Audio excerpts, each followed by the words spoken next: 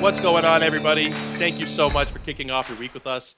This is your Monday edition of Fantasy MLB Today. This is a Sports Ethos presentation, and I am your host, Joe Orico. I can be found over on Twitter at Joe Orico99 and also at Ethos Fantasy BB. Those are the two accounts where we post out all of our baseball and fantasy baseball content. And we're going to continue to do that throughout the offseason here. I know a lot of podcasts and shows have stopped. People have stopped producing content. We are still going to keep going throughout the offseason here, bringing on more writers. Every day it seems like we're bringing on more baseball people. So if you are interested in being one of the people producing content, podcasts, articles, Twitter stuff, Discord, whatever it is, please do send me a message, specifically at Joe Orico if you're trying to get involved in the fantasy game here at Sports Ethos. But we are going to continue today what we left off last week. I was thinking we'd get through more, but you guys know, if you listen regularly here, how I tend to ramble and go on little tangents. So we ended up getting through the top 15 of the rankings. I guess, a lot of people play in 15-team leagues, so that would be your first round, I guess. Not much of a difference, really. In 12-teamers, a slight difference, obviously, but nothing too crazy. We're going to pick up with those rankings today. We're going to talk a little bit about the World Series. We have a World Series matchup. And the last thing I'm going to do, I'm not sure exactly how we're going to order this here, but I want to talk about some of the ADP data that we have from the NFBC. There are some drafts that have taken place already. And this morning on their Twitter account, they posted out some of their ADP data. So I do want to talk about that a little bit.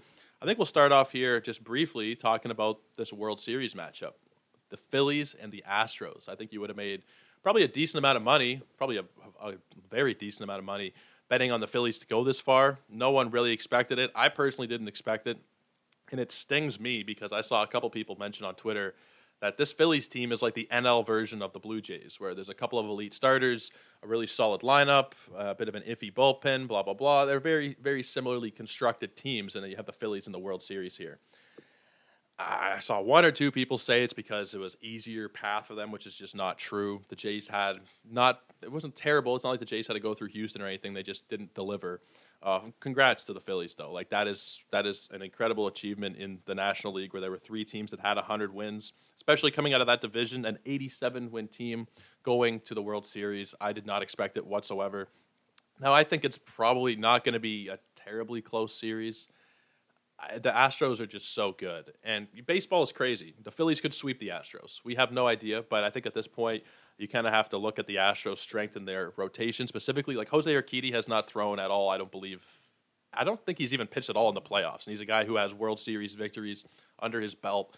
That's the depth that they have in that pitching rotation. And then the lineup, don't even get me started. They are just so stacked. So I don't really have much hope here for the Phillies. Astros as well with home field advantage. I'm not thinking it's going to be so great for them, but we'll have to just see here. We have a week until these games start.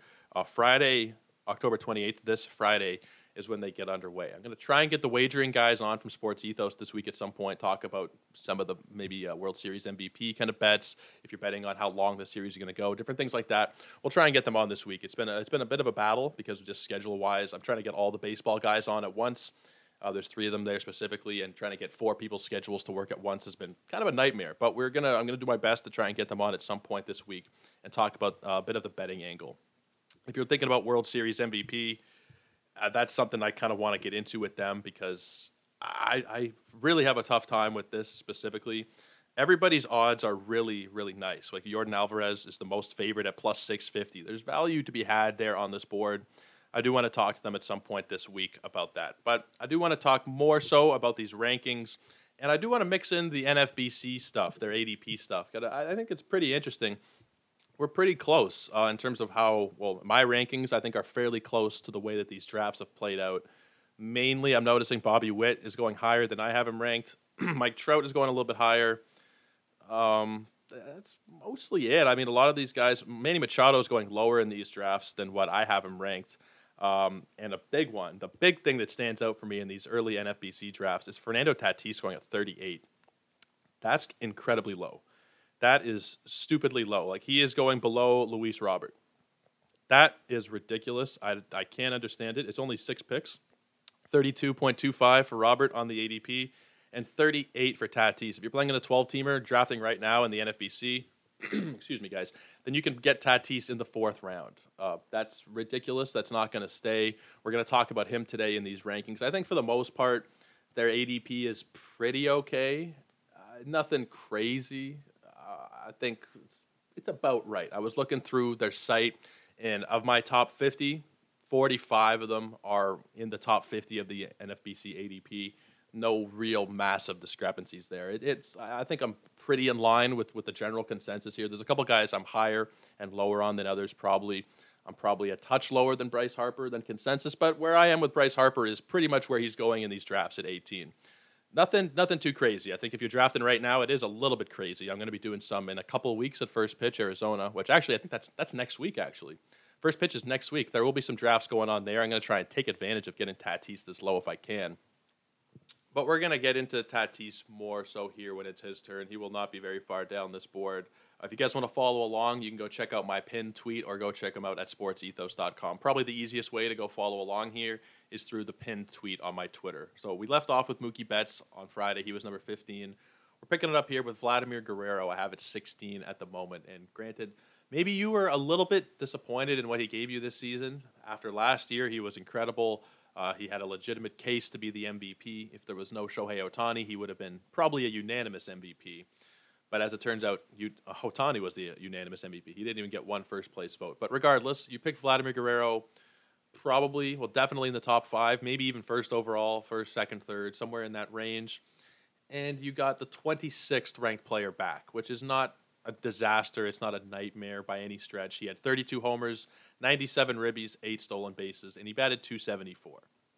And watching as much Blue Jays as I do, I try and watch as much as I can across the league, but I am a Toronto guy. I was born in Toronto, raised in Toronto sports fan. I watch more Blue Jays than I do of the other teams. Vladimir Guerrero did not really have a hot streak at any point this season. There was not a 2-week stretch where, like Bo Bichette did at the end of the year, where he was just ridiculous. We didn't really see that out of Vladdy at all this year. This was just kind of him. This was a middling kind of season for Vlad. There was not one stretch. I don't think he had got any like American League Player of the Week awards, certainly not Player of the Month or anything like that. He was just okay for his standards. And I mean, as a 23-year-old, if this is going to be a disappointing season for Vladdy, 32 and 97, 274 average, I mean, we'll take that. If this is going to be his down year, and maybe you want to say the Jays played games in Dunedin and Buffalo, and they weren't, major league size ballparks, there's not that much of a difference than what you'd be seeing in Toronto.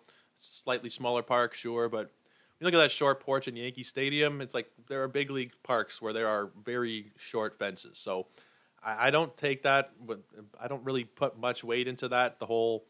He's not quite as good as we thought because of Dunedin and whatever. No, he had kind of a down year this year, and it was still 30 and 100. So, I mean, next season, he's going to be 24 going into the season. March birthday, he'll be 24.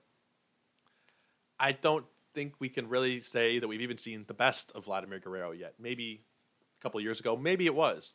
Maybe that is about the ceiling for Vlad, close to 50 homers, more than a 300 batting average, but I think he can just keep getting better and better.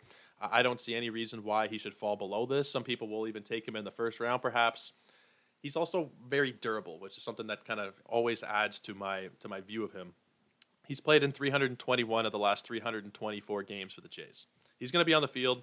He doesn't like to sit. I think he sat 2 games this year and 1 last year. And I remember specifically the game last year where they sat him down. They had to tape him in the dugout and make sure he wasn't fooling around because he needs to be active. He needs to be on the field, and he's going to be on the field every single game, assuming he's healthy. So I am not worried at all with Vladimir Guerrero. Getting him in the second round this year is going to be really nice. Maybe he pushes up to the end of the first round, or maybe in a 15-teamer he goes in the first round. But if you're talking your standard 12-teamer, I think you probably can pair him with a Mookie Betts, or maybe even you pair him with Bo and you go for a Blue Jays kind of stack there at the end of the first round. Not the craziest idea. Maybe you pair him with Yordan Alvarez and you go for 2 guys who have pretty similar skill sets there fantasy-wise. I know they're compared pretty regularly. Maybe you go with both of them because Yordan Alvarez right now in the NFBC is going at 11.5. That's his ADP. Guerrero at 15. So you could potentially, if you're doing a draft right now, pick up one of them at the end of the first, one of them beginning of the second, and then you really lean into that power RBI average kind of build there. But Vladimir Guerrero, for me, is one of the safer picks next season, and you're going to be getting him quite a bit lower than maybe you should be. So I'm very much in on him. The next guy I have ranked personally, one below Vlad, is Yordan Alvarez. This is where I differentiate a little bit from the drafters in the NFBC. They have him at 11.5. I think he's incredible. it can't really be overstated how great he is. And if you remember, he had an atrocious August. He had one home run and batted 234, and he still finished the season. Let me just pull him up here. He finished the season with a 306 average, 37 homers, and 97 RBIs. He didn't even touch 500 at bats, and that was what he did in 470. I think that he is incredible. The only reason I have him a touch below Vlad is the stolen bases. I think that from a fantasy perspective, what they do is really similar. I think they can both do pretty much exactly the same thing, except Vlad, he's going to steal you some more bases. That's the only real difference here. I think they're both incredibly safe picks. Maybe I'm a little bit lower than Jordan, than some perhaps, looking at these drafts. I just don't see him really right now as going 11th or 12th. I would be a little bit nervous there. I don't think it's going to blow up in your face or anything. I think he's still an elite bat. I think he's incredible. But I think there's probably some safer picks that we mentioned above here. Pretty much everybody that we have listed above, pretty much everybody here except for Juan Soto, is somebody who's going to steal bases for you. Once we get to Alvarez here, he's the first guy who's going to be like a 0 in terms of steals. Maybe he gets you 1. He had 1 this year, 1 last year. Maybe he gets you 1, maybe 2. But that's the main discrepancy there for me with him and versus when you're comparing him with Vlad Guerrero. But I think 17 is probably about right where we will see him slot in. Maybe he hits 50 home runs. It's totally possible. But as of right now, middle of the second round feels pretty safe for Jordan Alvarez. Let's talk about another pitcher here. He is the 4th pitcher that I have listed. It's Gerrit Cole. He's number 18 for me. And this is because he is still one of the guys who can give you 200 innings and 250 strikeouts every year. But the last couple of seasons, he's really let you down the stretch. And if you're in a head-to-head league, maybe you've rostered Gerrit Cole the last 2 seasons, it's unlikely you actually came away with anything because down the stretch he was your SP1 and he didn't perform like it. I still think he is incredible. Gerrit Cole is still one of the more safe options you can draft in terms of starting pitchers, but I don't think he's a first-round pick anymore. I think that time has passed for him. It's just not – I think there are safer guys. I think there are guys like Burns. I think even McClanahan, I think I would take McClanahan over Cole. There's a little bit more risk involved, but I think the ceiling is a lot higher for McClanahan. The Yankees are going to be a little bit of a mess, I think, especially seeing what just happened. They got swept by Houston. Maybe Judge doesn't come back. Maybe he does. Maybe this team looks a lot different next year than what they do. Tampa, I think, is probably going to be about the same, and I'd feel safer going with a McClanahan type. Now, that's not like to bash on Cole. He's still going to be someone who is like a 3.5 kind of ERA, 200 innings, 250 Ks. That's really valuable, and he's still great. But I don't think that we're going to see him go in the first round. I don't think we should anyway. And let me just take a look at this ADP on the NFBC. Oh, he's going at 17. So I'm pretty much in line with him on that. I've seen some people talking about him as SP1 or 2 or 3 for next season. I won't be one of them. If people are taking Cole in the first round, I wouldn't do it. I wouldn't fall into that trap.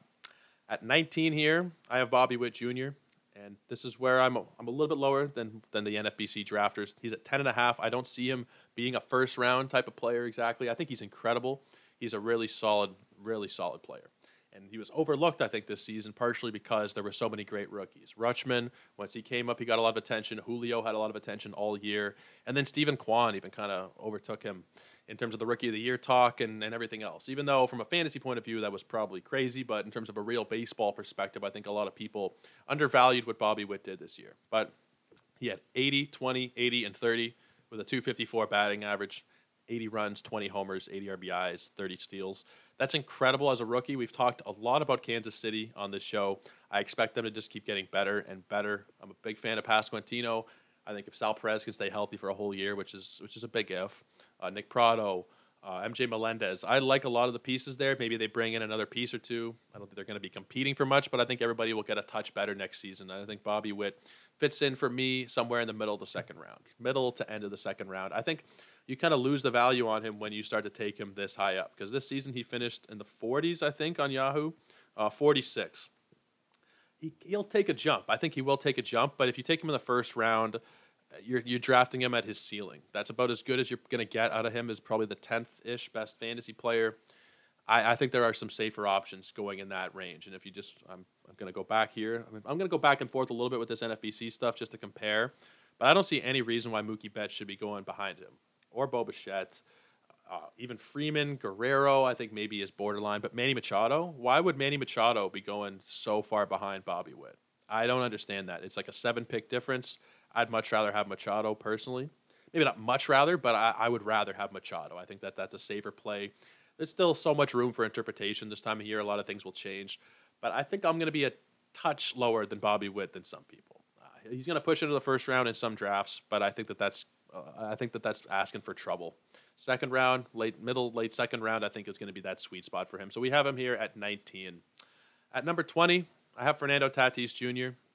And when this was written, this was when I thought the Padres were going to defeat the Phillies when I wrote this. They didn't. It's unfortunate. But Fernando Tatis, still, they did wonders in terms of shortening his suspension for next year. So Padres fans should see this season as a success, especially in terms of just that. He should be back April 20th. He's going to miss, 3, 4, 5, 6, 7, 8, 9, 10, 11, 12, 13. He's going to miss like 15 games. Something like that. 20 games. He's going to miss 20 games. That's not a big deal for me with Fernando Tatis Jr. When you see how much people sit throughout the regular season, guys will only play 130, 140, 150 games. He misses that time. First of all, he's going to be needing to prove himself next season after all the stuff that's gone on with, how stupid he is off the field. Because he is an idiot off the field. I think that's not can really be debated at this point. He's still a kid. Stupid motorcycle accident crap where I think the Padres could have technically voided his contract if they wanted to. Not that they would have done that, but the dude's a bit of a bonehead. Plus, you got the PED stuff. I think he's going to go out there and really want to prove himself next season. And he's going to be in a lineup that's going to feature a whole year of Soto, a whole year of Machado, and a whole year of himself. I think that he is going to be one of the most undervalued players. I mean, especially if he keeps up right now the way he's being drafted in the fourth round at 38.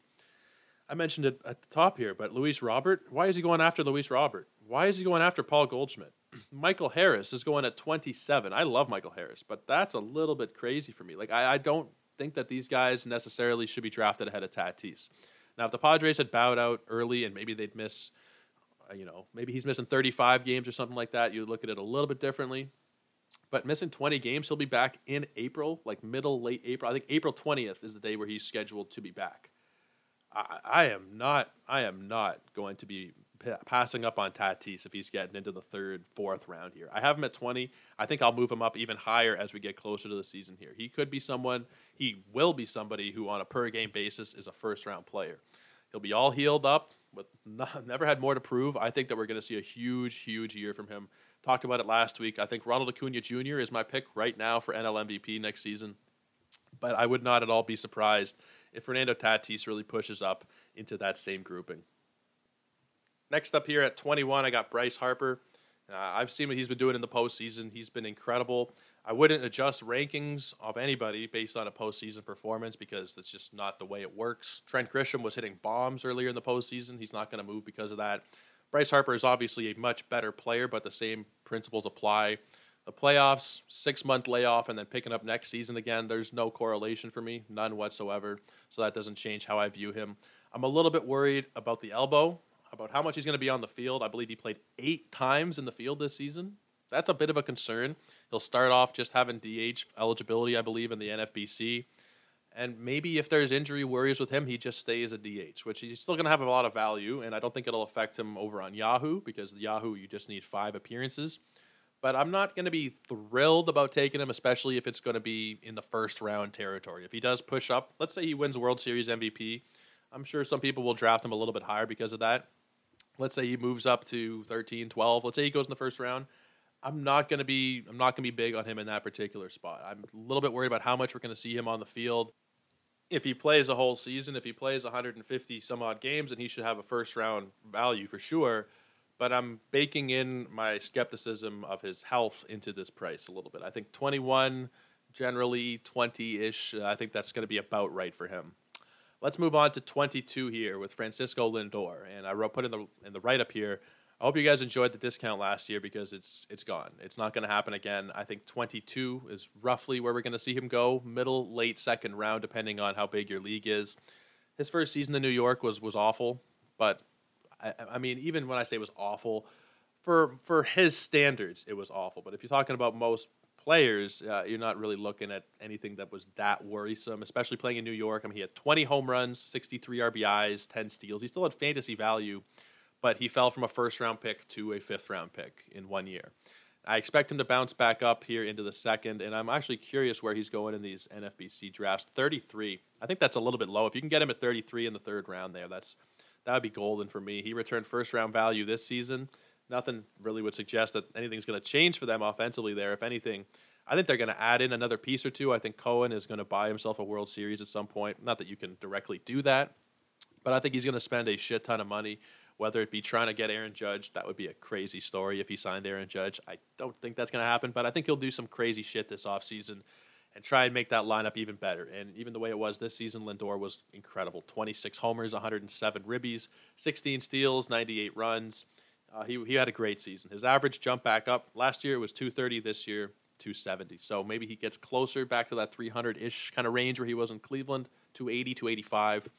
Even if he stays right where he is here, I don't think he should be falling into the 30s. I think 22 makes a lot of sense for me.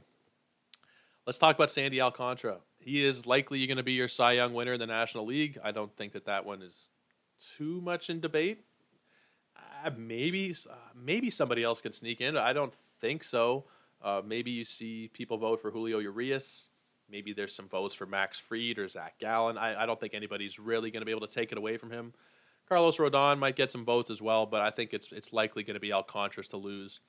The concern that I have, and that a lot of people have here, is that his value is pretty much not strictly, but largely volume-based. If he's pitching what he does, which is 200-plus here every single year, you're going to have arm troubles eventually, especially this day and age where it's not really done so much. Alcantara throwing 200, 220 innings every year, it's not good. Pitching for the Marlins, where wins are going to be very tricky to forecast. I mean, not that would necessarily stop you, but if it's between a guy like Alcantara or somebody on a good team, you'd probably lean towards the guy on the good team. The Marlins are very hard to gauge how many wins you're going to get out of anybody. They suck. The Marlins absolutely suck. So with Sandy Alcantara, maybe he wins 10 games, maybe he wins 8 games. We saw with Trevor Rogers last year. I think he won 7 games, despite being, he wasn't the rookie of the year, but he was like the rookie pitcher of the year. He was incredible, sub-3 ERA and the works, and still, like, he won 7 games. So wins are kind of volatile there in Miami. I think that he is still pretty safe, but he's more volume-based as opposed to a per-game kind of guy like Jacob deGrom. Even if deGrom pitches half the innings Alcantara pitches, I think deGrom would have more value, which is why I've got him ranked so far above. The strikeouts are just so elite, where Alcantara, the strikeouts are pretty good, but they're not elite. They're not going to blow you away necessarily, about a strikeout per inning kind of thing. I like him, but I think that there is some risk associated here, and I think we're going to be chasing next season, or we're going to be chasing what he did this season when it's time to draft next year. And I'd be a little skeptical that he can still give you that same kind of thing year in and year out. Maybe it's not next year. Maybe I'm a year early in my worries, but he'll fizzle out sooner than he should if he's just not given a leash. If he's throwing 200-plus innings every single season and beyond that, I'm going to be a little bit worried. Right now, I have him at 23. I think that's fairly reasonable if you're going to get him somewhere mid-late second, depending on how big your league is. I think that's probably fair. But I wouldn't reach and jump up real high for him. I'm kind of curious, actually, on these NFBC drafts where he is going. 23. He's going exactly where I have him. So that makes me feel pretty good. He's going right there. I think that's probably about right. Next up, we have Pete Alonso at number 24. He hit 40 home runs and drove in 131. That's crazy. Now, I think he can hit 40 home runs again for sure, no problem. Driving in 131 might be a little bit hard to do, but he did bat a career-high 271. So, I mean, I don't think there's too much that needs to be said here, really. Kind of similar arguments to Lindor. I think that they're just going to improve that lineup. And I think that he should be a pretty solid pick here at the end of round 2. 24, maybe he moves up a little bit. The NFBC one, he's going at 20, so maybe he goes a little bit higher. But I wouldn't expect this to change too much. I think that he's going to be a pretty solid consensus second round, end of the second round kind of pick next year.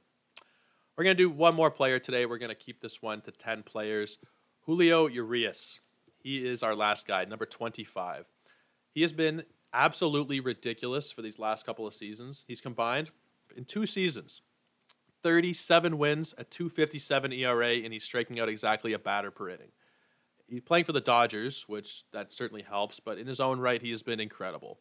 I know some people heading into this year were fading him a little bit because I'm not even really sure why. They didn't think he could do it again. They thought last year was kind of a blip on the radar or whatever you want to call it. They didn't think he'd do it again, but he did it again and then some this year. I mean, he didn't have the same number of wins, but, I mean, he was just as good for a better team, and I would expect the Dodgers to just stay in that same kind of range, 100-plus wins. Maybe Trey Turner leaves. That's the big thing there.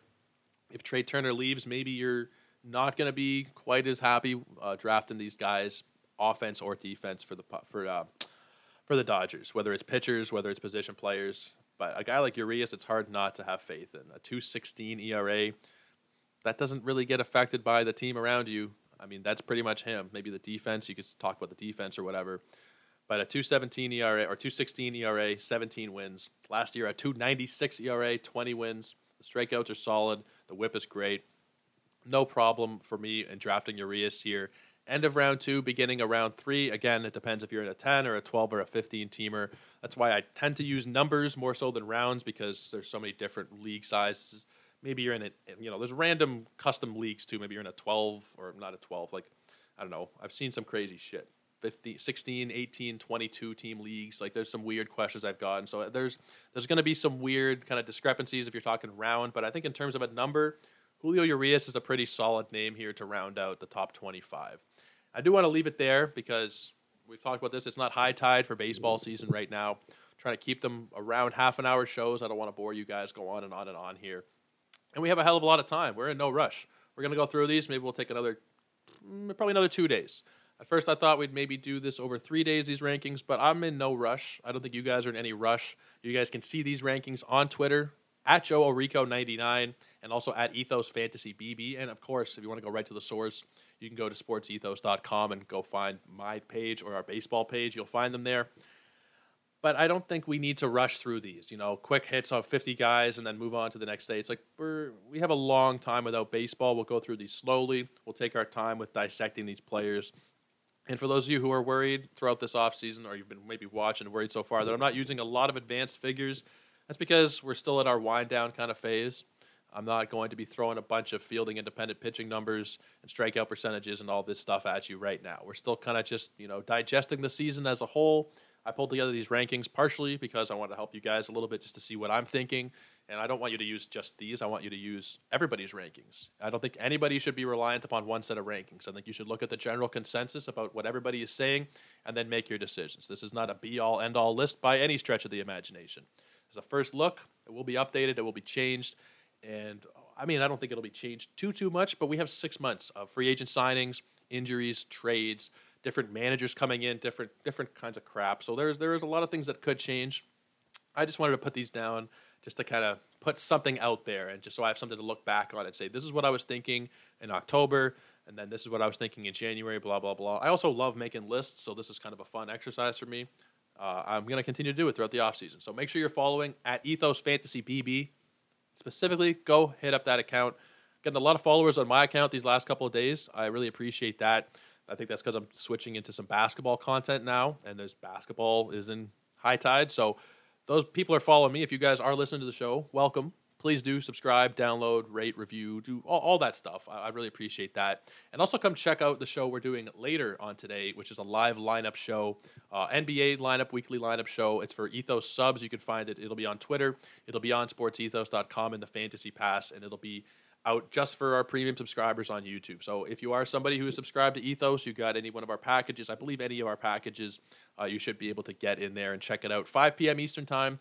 We're going to be talking weekly lineup questions. But we're going to continue with these shows every single day of the offseason. I'm going to be straddling both sports, still focusing mainly on baseball here. I am the baseball lead at Sports Ethos. We're going to be focusing on that, but we're also going to be mixing in some basketball stuff. I apologize if you guys follow me on Twitter and you're just there for baseball stuff. There's been some basketball notes going out as well. Please don't unfollow. Just maybe ignore them for a little while. We're going to be hitting you with a lot of baseball stuff throughout this offseason as well. But guys, I'm going to leave it there. We'll pick up tomorrow. The next guy on this list is Zach Wheeler. I'll give you the next 5. Zach Wheeler, Paul Goldschmidt, Dylan Cease, Edwin Diaz, and Emmanuel Clase. They will be our next 5 that we'll talk about tomorrow, and then we'll just keep going on until we hit 50. Take care, everybody. Cheers, and enjoy the week.